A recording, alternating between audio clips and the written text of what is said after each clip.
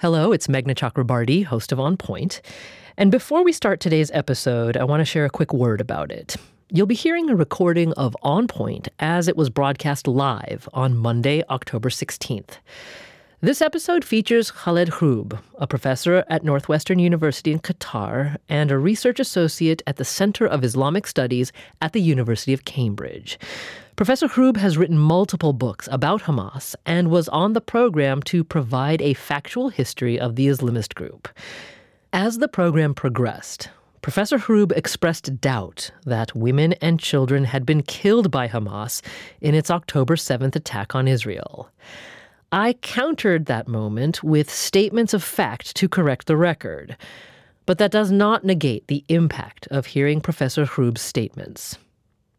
On Point strives to contribute thoughtfully to the public discourse, and in an environment where misinformation is both rampant and dangerous, we want to acknowledge that this episode of On Point fell short of our editorial standards.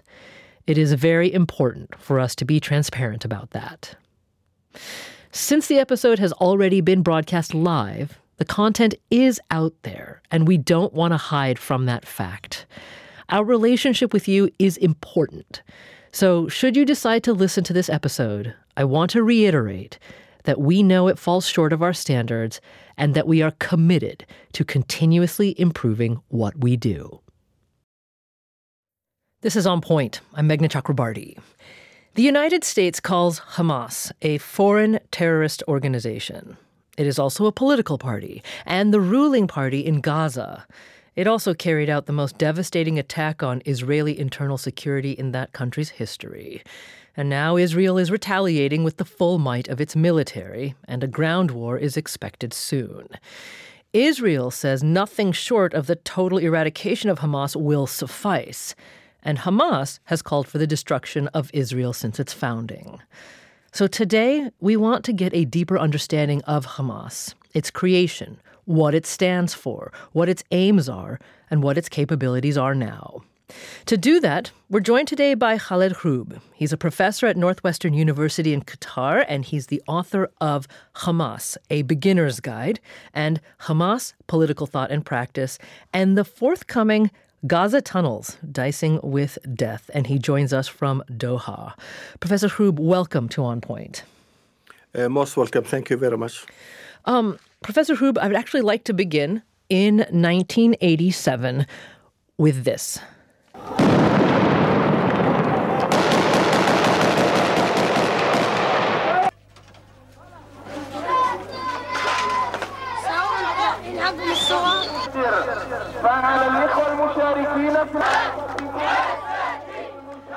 So those are some sounds from the first Intifada, or uprising. Now, for those who don't remember it, it was a largely spontaneous series of Palestinian demonstrations and mass boycotts and civil disobedience, which then later turned violent. And ultimately, the Israeli military responded and killed more than 1,000 Palestinians. So, Professor Hroob, why is that date and the first Intifada important in understanding how Hamas was founded?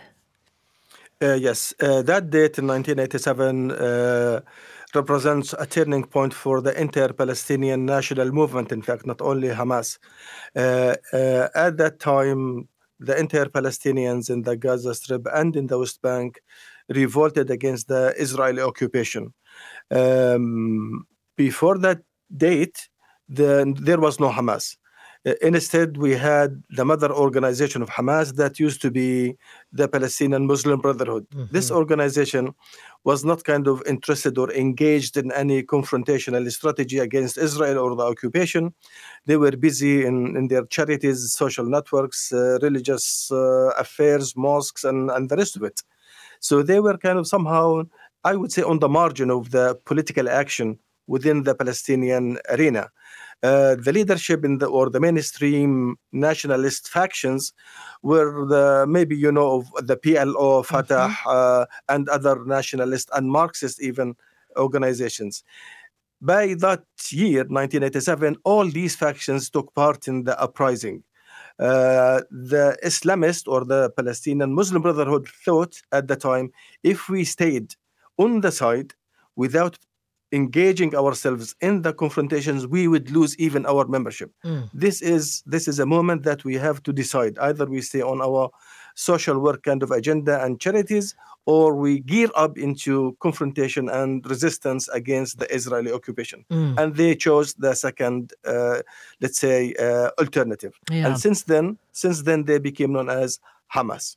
And Hamas stands for Harakat al-Muqawama al-Islamiyya, right? Or the Islamic resistance movement, and Hamas is an acronym for that.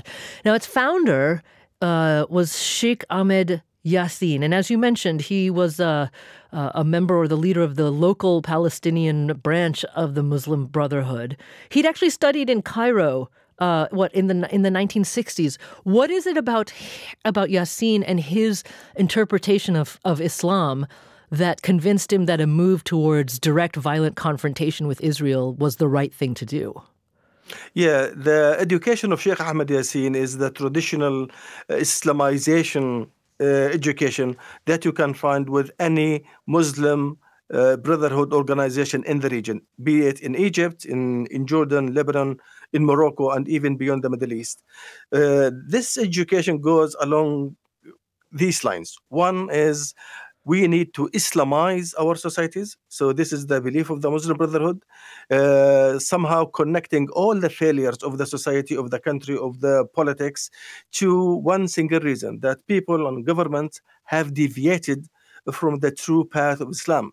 So we need them to bring back Islam into their personal life and their public life. And once this task is done at a larger scale, we can move on, we can improve our countries, and we can advance to whatever kind of objective. Now, Sheikh Ahmed Yassin basically believed in this, and he was one of the founders of the Palestinian Muslim Brotherhood in the Gaza Strip, because he was born there. He immigrated there with his he was expelled there with his family in 1994.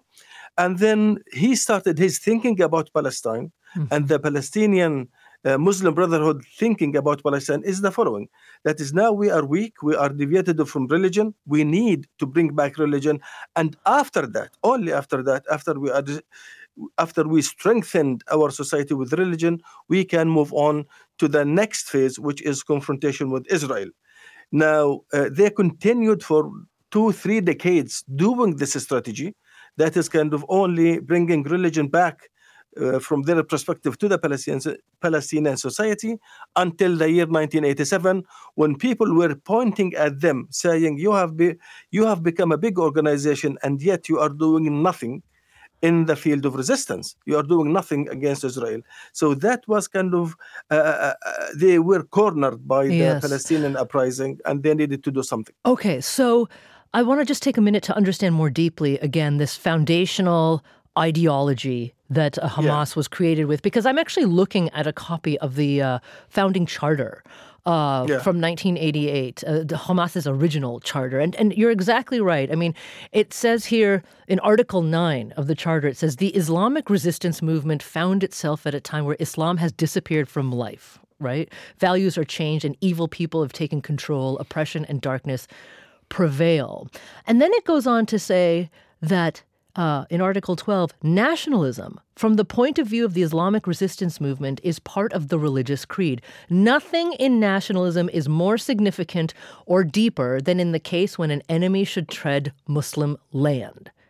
So does that then directly relate to Hamas's, foundational posture against Israel, where in that same charter it says, Israel will exist and continue to exist until Islam will obliterate it? Yeah, yes. This charter, in fact, one should say, has become kind of obsolete early on. It was kind of from the perspective of Hamas, and I have written about this in my books. I examined the charter in the minute details. In fact, it was written by one single person, and the movements, the leaders themselves, they tried all the time to distance themselves from the charter. Nevertheless, it stays as an official document of the movement until 2017. We will come to this in a moment. But anyway, in the charter, there is a move from an organization that used to be totally, almost completely religious, in the decades of 1950s, 1960s, and 70s to a new organization that has been since then importing nationalistic kind of tones and the tropes into their own religious discourse. So from that time onward, we have started witnessing two components within the ideology of Hamas. One religious, that is the legacy of the previous decades, the Muslim Brotherhood, and now a new component coming from the nationalist sphere, the nationalist engagement of them in the wider and the broader Palestinian politics and Palestinian resistance. And these two components, the nationalist and the religious, they're still functioning, sometimes in harmony within Hamas, sometimes with some sort of a friction, tension, and even confrontation, depending on the given circumstances of the time and the place. Okay. So we're headed towards our first break in just a minute or two, but Professor Charoub, before we get there, I would like to get some just crystal clear analysis on a very, very important aspect of Hamas about, its history of calling for the destruction of Israel. So first of all, I'm going to play two little moments here.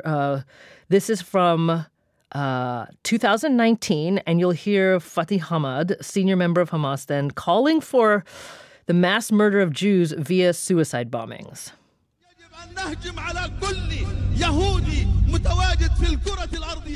So Hamad there says, in part, we must attack every Jew on the face of the earth to slaughter and kill them with the help of Allah. All of the Palestinian people are prepared to explode with suicide vests we built in a factory. And then he goes on and he calls upon Palestinians in the West Bank. He says, how long will you sit quietly? We want you to wield your knives. How much does a knife cost? 5 shekels.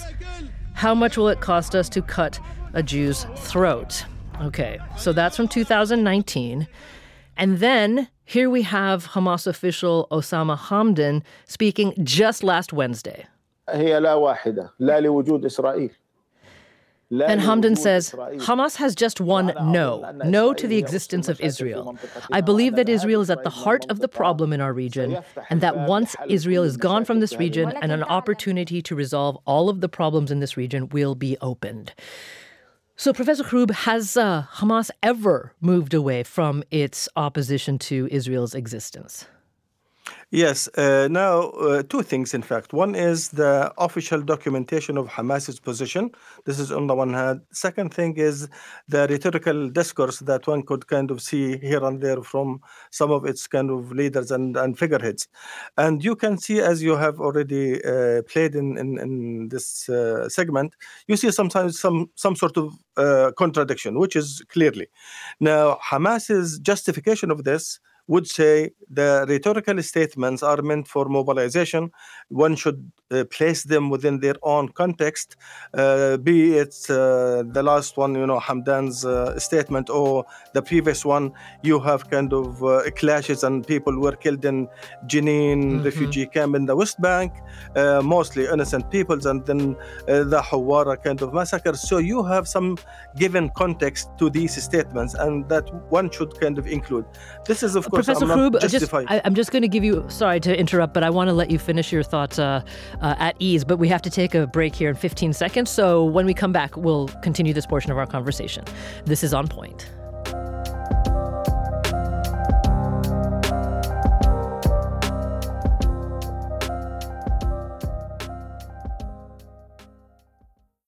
Support for the On Point podcast comes from Indeed. We're driven by the search for better, but when it comes to hiring, the best way to search for a candidate isn't to search at all. Don't search, match with Indeed. Ditch the busy work and use Indeed for scheduling, screening, and messaging so you can connect with candidates faster.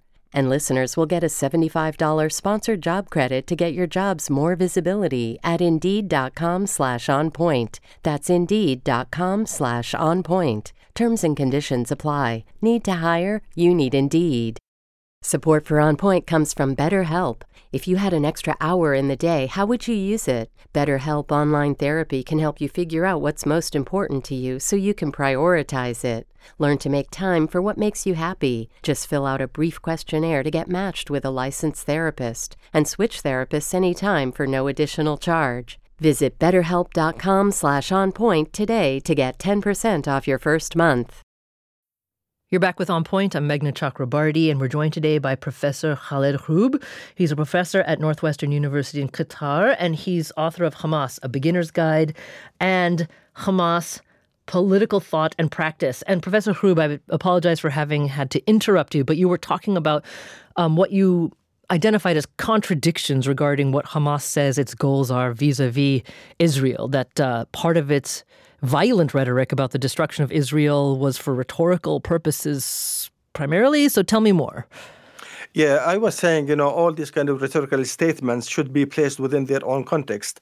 At this very moment, for example, what Osama Hamdan is saying goes in tandem with what's happening in the Gaza Strip. So he thinks he needed kind of to raise the discourse. People are dying in Gaza, more than 3,000 and the rest of it.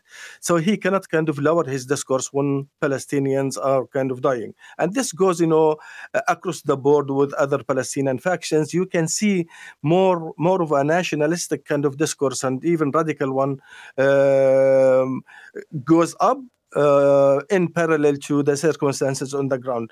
In the times of more, let's say, of political quiet, maybe promising and some hopes in the horizon, you will see the tone, discourse, and the statements are totally different. This is why I am saying you can feel this kind of contradiction. But at the end of the day, if you ask Hamas leaders, let's say Khalid Mash'al, the day before yesterday, he is the head of political bureau of Hamas outside Palestine. He said clearly that we with other Palestinians, we accept the notion of a Palestinian state within the borders of 1967. So that is the official statement, and this is stated in their documentation. Now, the rhetorical ones are meant for mobilization, meant for internal kind of dynamics with the Palestinian peoples in the street, and specifically in the times of a crisis, Israeli attacks, aggressions, and wars. So yes, you have these kind of two discourses in play and functioning to serve different purposes most of the time. Okay. Well, so I have to say that I'm suffering a little bit of cognitive dissonance in we should always place things in their proper context, and I appreciate that you did that, Professor Hroob. But the cognitive dissonance that I have here is the extreme rhetoric, and you are correct, it is not unique to Hamas, about the destruction of the enemy, but it seems consistent as a rhetorical tool with Hamas. And the thing I don't understand, we'll return to the historical analysis in just a moment, but what I don't understand is if Hamas, as you said, also is saying, just last week, that they would accept a Palestinian state within the borders of from 1967, I'm still completely confounded about what Hamas hoped to gain by its gruesome attacks last week, because certainly they had to know that Israel wasn't going to respond, without a massive use of force, or that it would, do anything other than harden the current Israeli government's view of the Palestinian territories. So that too seems to be a contradiction that I cannot understand. Yes. Let me first make a comment on the first one, and then I come back to your point, the second point, which is very important. When within our kind of academic studies circles and articles, we all the time we examine kind of discourse analysis and how politicians specifically talk, even the double talk of politicians. Let me kind of remind you with what the Israeli defense minister said. That is, the Palestinians are human animals. Now, one could say, well, this is the position of the official position of Israel, or this is kind of a rhetorical maybe statement said by, even if he was an official, but it doesn't mean that this is kind of the normative line of the country. So you and I can take one can kind of draw a line of the same statements Israeli statements that go back maybe for 30, 40, 50 years. Mm-hmm. So you have this kind of double speech most of the time across the board in wherever you go, any country, America, anyway. So moving to the next point, which is the larger scale operation that we have seen on the 7th of October, that was surprised everybody, of course, me included. I've been closely studying and examining Hamas, and I was surprised, by the scale of the operation. And then I kept kind of looking into it, examining the details that were kind of emerging here and there. And finally, I came up with my own conclusion as follows. I think, this operation was not planned to be as big as it was. Initially, and we know this from previous attempts by Hamas, initially they wanted to have a short, limited, swift operation by which they could kidnap maybe 2-3 soldiers and then use them to exchange with the Palestinian prisoners, 5,001 in Israeli prison. However, once they succeeded in the first maybe a couple of hours, they were stunned themselves by the easiness of their success.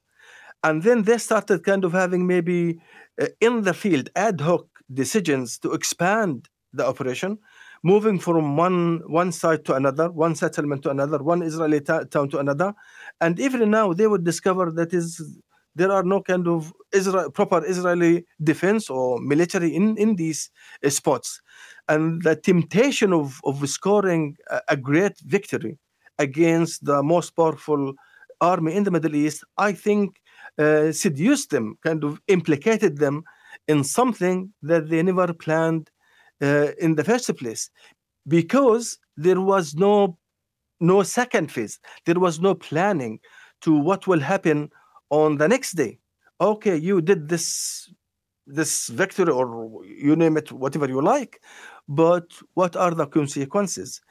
We have learned over the past years that if Hamas takes as big of a step as this one, there should be some sort of political calculations and a plan after that. But for this one, there is no phase two. This is why I am more inclined to this conclusion.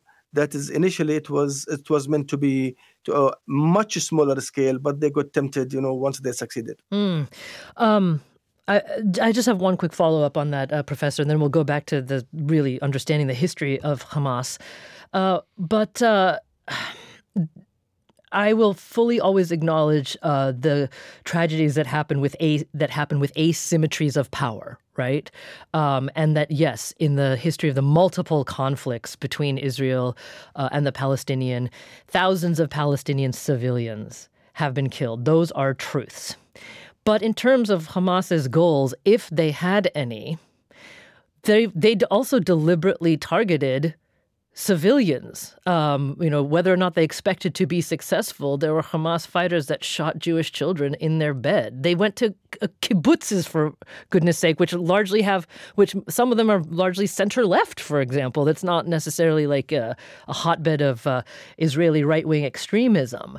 Why target those places? What kind of victory does that give to Hamas, other than just the sheer Islamist victory of having killed Jews? This is the point. I think we have been misled by so many. I am not kind of apologizing, neither kind of defending or anything, but I haven't seen any kind of credible media reporting, at least about the latest incident in the 7th of October, of killing civilians in this manner. We have read, of course, the beheading of 40 babies and raping women and all of that. And of course, when you hear these things, I was shocked. And then it turned out to be kind of fabricated and all of that. The only source of information for me as an academic, is the Israeli source, which has fed the media from day one with kind of misinformation. So I think we need kind of to pause for a while, objectively speaking, and wait for some kind of a credible second, maybe party verification of what really happened on the ground. Because on Hamas's side, I can kind of tell you with three major statements. One, with the military leader of Hamas, this mysterious unknown leader, Mohammed al-Daif, he said on day one, 7th of October, on his speech, this is on the record, he said, don't kill any child, any woman, don't even hit a tree. And these are kind of from the, let's say, Islamic tradition in conducting war. You are not allowed to hit women, children, and even trees. So he said this publicly on the record. So if these are kind of the instructions to his men, what happened exactly? Are these kind of figures civilians? How many really civilians? How many soldiers? All these figures are coming from one source only. We don't have any cross-examination of these figures. That said, however, Hamas itself, on the other hand, they said publicly, since 1996, they issued a couple of, well, not a couple, every 2-3 years, they would confirm the same kind of offer, if you like, saying, we are asking Israel, we are offering the enemy to neutralize killing civilians from both sides. If they stop killing civilians on other side, the second day, we will stop killing civilians on the Israeli side. And that was kind of rejected all the time from the Israeli side. So it's kind of more complicated than to be black and white. On the Palestinian side, and this is academically kind of confirmed statistics, you have a ratio of 10 to 15 Palestinians, civilian Palestinians killed for every Israeli civilian killed on the other side. This applies to the past 20, 30 years. So people kind of wonder, including Hamas, what is the point of only kind of focusing on the civilians on the Israeli side, while the civilians on the Palestinian side all the time being kind of ignored, more or less. Yes, no, that point is very well taken, Professor. But I would just like to say that we do know for sure the targets of Hamas's attack last week, right? I mean, there's no denying that people in kibbutzes were attacked, that music lovers at a Israeli rave were attacked. We have people saying that they were on the phone with loved ones as those loved ones were trying to protect their children from being shot. So I would say there is ample evidence that civilians were targeted and killed on October 7th. But your point about the disproportionate deaths is also well taken over time. Let's return for a moment to the history of Hamas and its purpose and goals. I heard you a little earlier saying that the original charter from 1988 is moot, essentially, and there was a new one as of the 2015, 2016, or some in the early 2000s.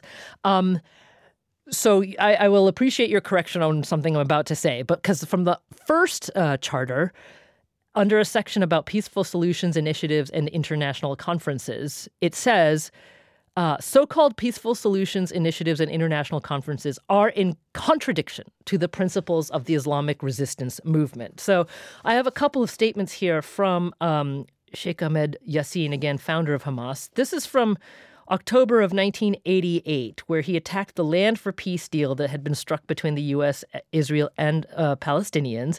He said the agreement would not end the suffering of the Palestinian people and that Hamas would continue to fight Israeli occupation. So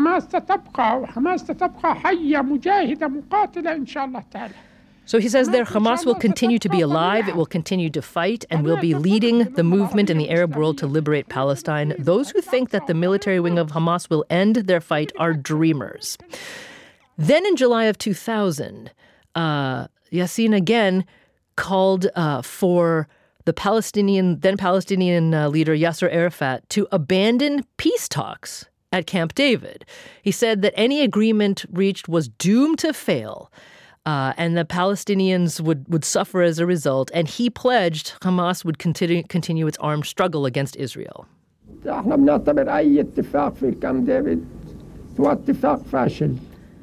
So Yassin, they're saying, we will consider any agreement in Camp David a failing agreement because it does not inspire the Palestinians and does not achieve the aspirations of the Palestinians. And the whole of the Palestinian people in all its branches refuses any agreement that does not give them land, nationhood, and a future. This is refused by us and by all Palestinians. So, Professor Hrub, I keep playing tape from Yassin because until he was assassinated by an Israeli airstrike, he was both the founder and the spiritual leader of Hamas. Can you identify at any point in time when Hamas was a good faith partner in the multiple efforts towards peace agreements between Israel and the Palestinian people? Yes. Well, these are kind of very telling, of course, statements by Yassin. And, if you play these statements now to many Palestinians, their reaction would be to agree with him, saying, yeah, your prophecy was very correct. Because especially Oslo Accords in 1993, had this great promise back then. And high hopes within many Palestinians were kind of expected. That is, by 1999, according to those agreements, a Palestinian state, independent Palestinian state, should be given to the Palestinians and they will enjoy their freedom and dignity. Now, Hamas back then opposed these accords, saying they are unjust, the premise of them, their components, their elements, this and that. Anyway, but most of the Palestinians, they supported the Oslo agreements, hoping, not because they maybe believed in them, but out of desperation, saying this is the only way, and let's pin our hopes on them.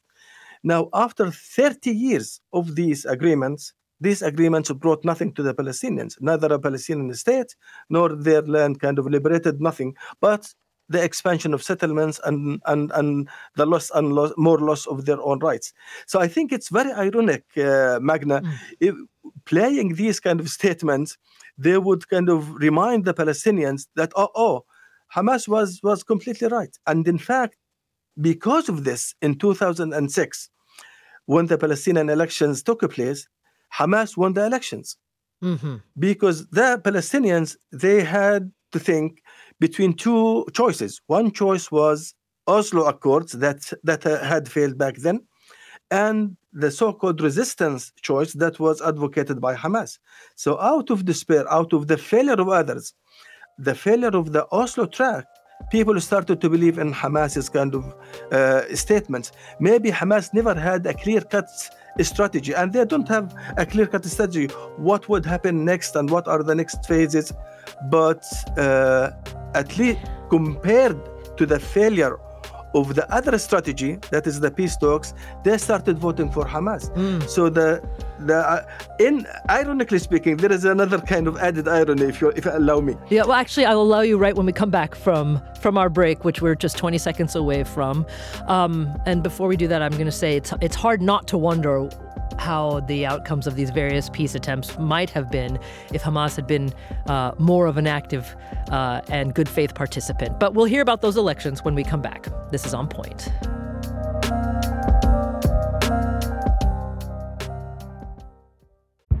Did you kill Marlene Johnson? I think you're one of the first people to have actually asked.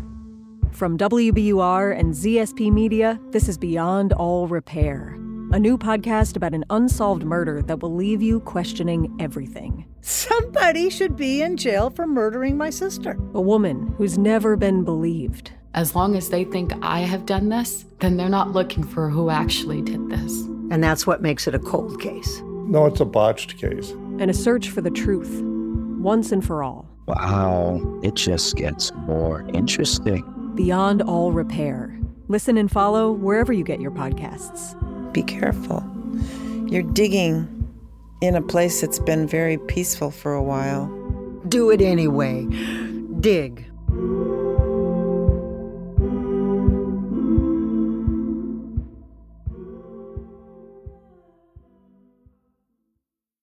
The world's clean energy future relies on ancient elements still in the ground. Without mining, there will not be a clean energy transition. But pulling them out of the ground comes at an environmental and human cost. Mining is intrusive, but the results are the building blocks for products that we use every single day. I'm Meghna Chakrabarti. Join me for Elements of Energy, Mining for a Green Future. 5 consecutive episodes right here, so make sure you're following this podcast.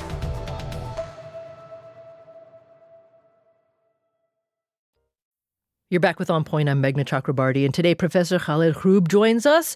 We're trying to understand better Hamas, its history, its actions, and its intentions. And just before the break, we were coming up right against the very surprising moment in 2006 when Hamas won elections in Gaza. So here's a couple of moments from that rather historic election. At a news conference, Ismail Haniyeh, senior Hamas politician, called on the United States to respect those 2006 results. على الإدارة الأمريكية أن تحترم إرادة الشعب الفلسطيني. And Haniyeh there says the American administration must respect the Palestinian people's will and must respect the results of the ballot boxes, especially that the Hamas movement is not coming to the political field by itself, but also with all the Palestinian people and factions. Of course, reaction from Israel, the United States, and others was quite different. Again, in 2006, here's a clip of Ron Cohen, an Israeli member of the Knesset, reacting to the electoral victory, saying he feared the worst but hope for the best. First of all, it's clear that this is a very, very bad result for the Palestinians and for Israel. Unfortunately, that was a great success of the terrorist organization of the Hamas.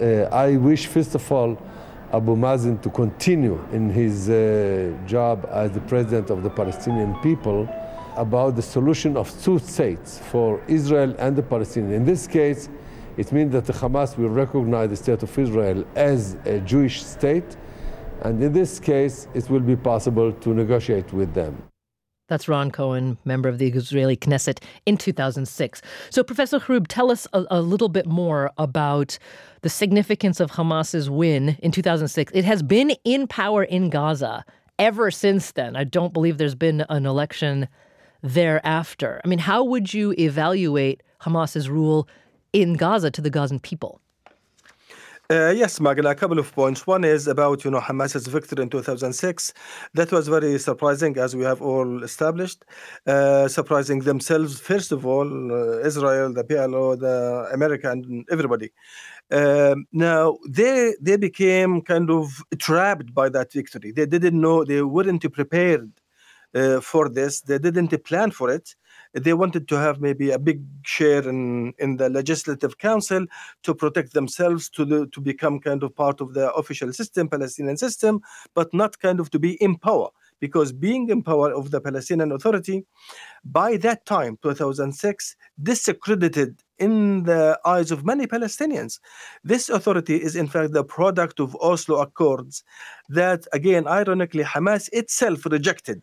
So there is a paradox that neither Hamas nor other Palestinian factions could deal with. That is, Hamas is in power, in the driving seat of a system, which is the Palestinian Authority, that it itself rejected from the very beginning. This is the outcome of Oslo Agreement. Now, all this under, of course, the Israeli control and Israeli occupation. There is no sovereignty, no independence.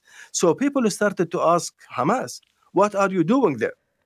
What can you deliver? Can you deliver something else than the PLO or Mahmoud Abbas could do over the past years? And have they? No, they have not, in terms of the politics, in terms of the, let's say, political aspirations of the Palestinians, independence, the determination, the big issues, Jerusalem, the refugees. But that paradox, that kind of contradiction in the system, at the end of the day, collapsed to the point of having the Palestinians split between 2 entities, one in the Gaza Strip, where Hamas retreated to its main stronghold, and the other one, the West Bank, where Abu Mazen and the PLO regained, let's say, their place in the West Bank. And since then, we are having these 2 Palestinian entities somehow competing with each other, all ironically speaking, under the overarching Israeli control. Now, in Gaza Strip, coming to your point, if they have delivered, good governance, you have somehow mixed balance sheet. in certain ways, they their disciplined way of controlling, they have been seen as clean-handed and all of that. This is at the one level. On the other level, they were seen imposing their security grip on the Gaza Strip. Sometimes they were tempted to impose even some social and religious code of conduct, especially in the early years of their rule, and then they relaxed these policies. They claim, and with them a big part of the Palestinians in the Gaza Strip, that inside the Gaza Strip you cannot see any sign of the occupation, any sign of the Israeli occupation. Unlike the West Bank, where you have the military army, the Israeli army all over the place.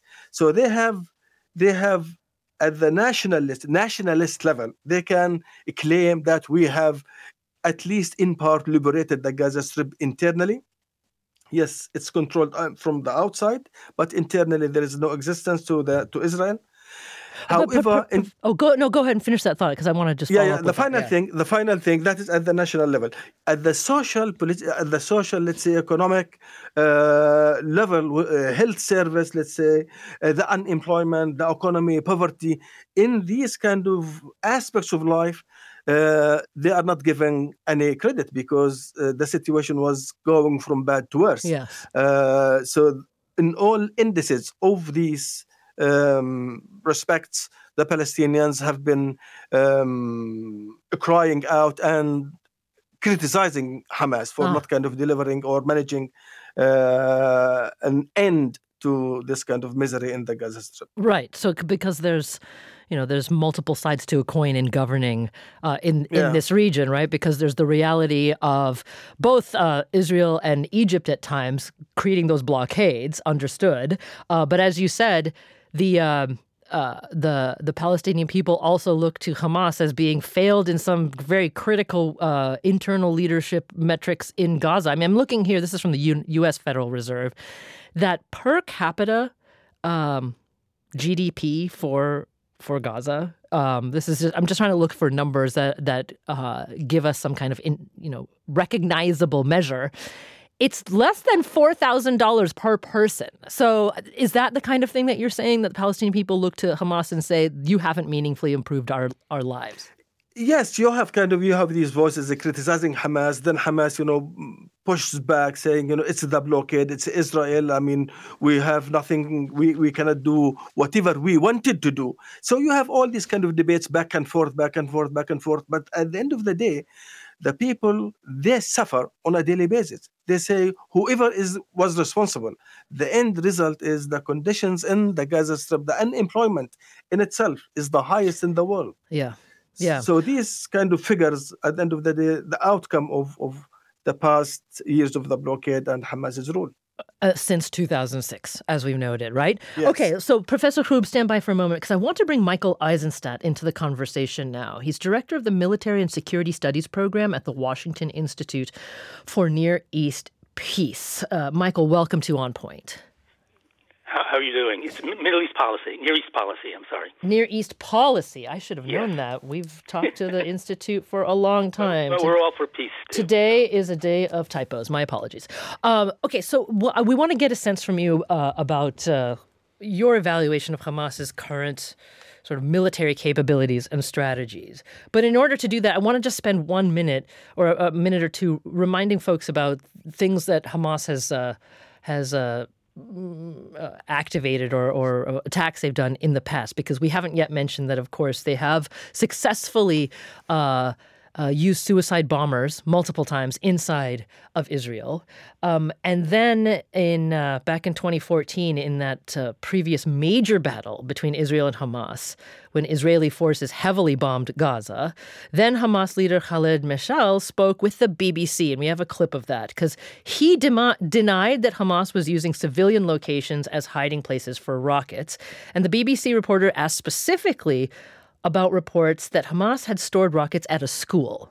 With respect, this is not something that has come from Israel. This is the UN Relief and Works Agency, which has said that up to 20 rockets were deposited in a school building inside Gaza. They are furious. The Secretary General of the United Nations has expressed his outrage. He said those responsible are turning schools into potential military targets and endangering the lives of innocent children. This is not true. Rocket launchers in Gaza belong to the resistance. They are underground, and Israel is unable to reach them. This is why it pretends they are in civilian areas. Israel is hitting hospitals, mosques, towers and buildings. It committed a massacre in Shuja'iyya, Tufaha district. This is a butchery in Gaza, and the world is sitting idle, and it blames Hamas. So that was in 2014. And just for clarity, the United Nations Relief and Works Agency for Palestinian Refugees is the one who discovered 20 rockets hidden in a Gaza Strip school. And in their press release, they said this is a flagrant violation of the inviolability of its premises under international law. Now, Michael, I wanted to bring that into the context because I wonder how you evaluate Hamas's historical military strategy versus what you saw last week. Well, I mean, look, they've undergone a dramatic transformation since the late 80s and early 1990s, where they were an underground terrorist organization which focused on suicide bombings to disrupt the Oslo process, the nascent Israeli-Palestinian peace process.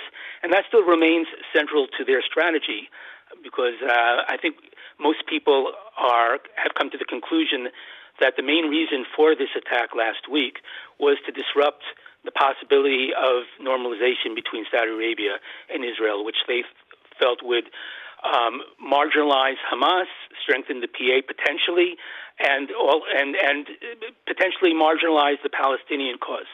So this was an attempt by them to undermine the prospects for broadening peace between Israelis and Arabs. And also it's part of their struggle against the PA in order to be able to seize the high ground as the champions of the Palestinian cause, and to get back the 5,000 Palestinians that are in prison in Israel. I'll just mention in 2006, the Hamas kidnapped an Israeli soldier, Gilad Shalit, and held him for, I think, 5 years. And in the prison swap that was achieved in order to gain his freedom, they were able to get back 1,000 prisoners, many of whom are now the senior leadership of Hamas in Gaza. Mm-hmm. So kidnapping has been very successful for them as a technique. I'll just say that also, embedding within the civilian population, I mean, from their point of view, it makes military sense, but it greatly complicates Israel's military efforts to get at Hamas and to harm its military capabilities.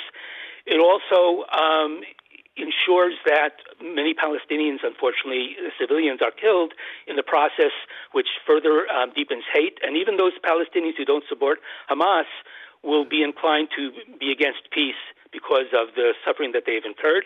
And it also wins support internationally, but they're able to provide this narrative that the Palestinians are suffering under the Israeli military action. So, now the thing is also they've been put great emphasis in recent last decade and a half in building underground. Right. And they have claimed, Hamas officials have claimed that there are over 500 kilometers of tunnels under Gaza. Now, these tunnels are for the exclusive use of their military organization, not for allowing civilians to shelter and to be protected against, Israeli military activities, but simply just for the use of Hamas and Palestinian Islamic Jihad. And one wonders if all the resources that had gone into building these building these tunnels, as well as building Hamas's military capabilities to the point that they now have between 30,000 and 40,000 fighters, if that had gone into improving the standards of living of Palestinians and creating a successful statelet in Gaza, the situation might be much different there. We also haven't had a chance to exclusively talk about Hamas's relationship with Iran in terms of funding and even Iranian-supplied weapons. We could do a whole nother hour on that, but I just wanted to make note of it. And Michael, we've only got about a minute and a half left, and then I want to give Professor Hrub one more swing at the plate here. But how do you think that Hamas links its military actions of recent recently to its long-term strategic goals? Because that, again, it's a question I turn to Professor Ghoroub, and I just can't figure it out. Okay, Yeah. one ways that I think is connected in terms of their long-term goal of destroying Israel and creating an Islamic state in, what they call historic Palestine from the river to the sea, is to undermine Israeli social cohesion and demoralize Israelis. One thing they do very often, they attack on Jewish holidays, which are supposed to be a time of when families are together and of joy, and to make even the holidays times of intense mourning.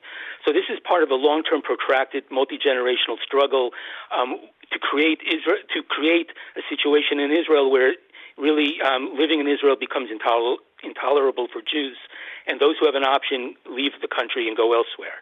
So, and that also fits in with Iran's long-term strategy of encircling Israel by a series of militias armed with, rockets and missiles that can go to war with Israel every year or every 2 years and just make life in Israel untenable, dry up investment in Israel, and contribute to the long-term goal of leading to the destruction of Israel. So that's how I kind of see it. There are short-term goals that they were trying to achieve that are more tactical, but this is part of a long-term strategy of demoralization and undermining the resolve and staying power of your enemy and causing people to eventually leave. Yeah. Okay, so Professor Ghoroub, we have about 20 seconds left. I'll give you the last word here today. Yeah, I think I disagree with that because now it has been clearly outlined in Hamas's documentation, Hamas's document statements, and all of that. They are in line with the vast majority of the Palestinians, including the PLO and Fatah, in accepting a state in 1967 borders. This is officially declared. This is officially now the main line of Hamas's politics. Now, the destruction of Israel kind of sloganeering doesn't exist even in the charter. We haven't had the chance to talk about this, but I translated the charter. I know it in Arabic. The phraseology of this does not even exist in the very original charter that has been even obsolete in itself years after. Well, Professor Khaled Ghoroub, professor at Northwestern University in Qatar, thank you so much for joining us today. Thank you. And Michael Eisenstadt at the Washington Institute for Near East Policy, thank you as well. Thank you. I know there's a lot of aspects of Hamas and a lot of questions we didn't get to, but you can always call us at 617-353-0683 and let us know what you want to know. This is On Point.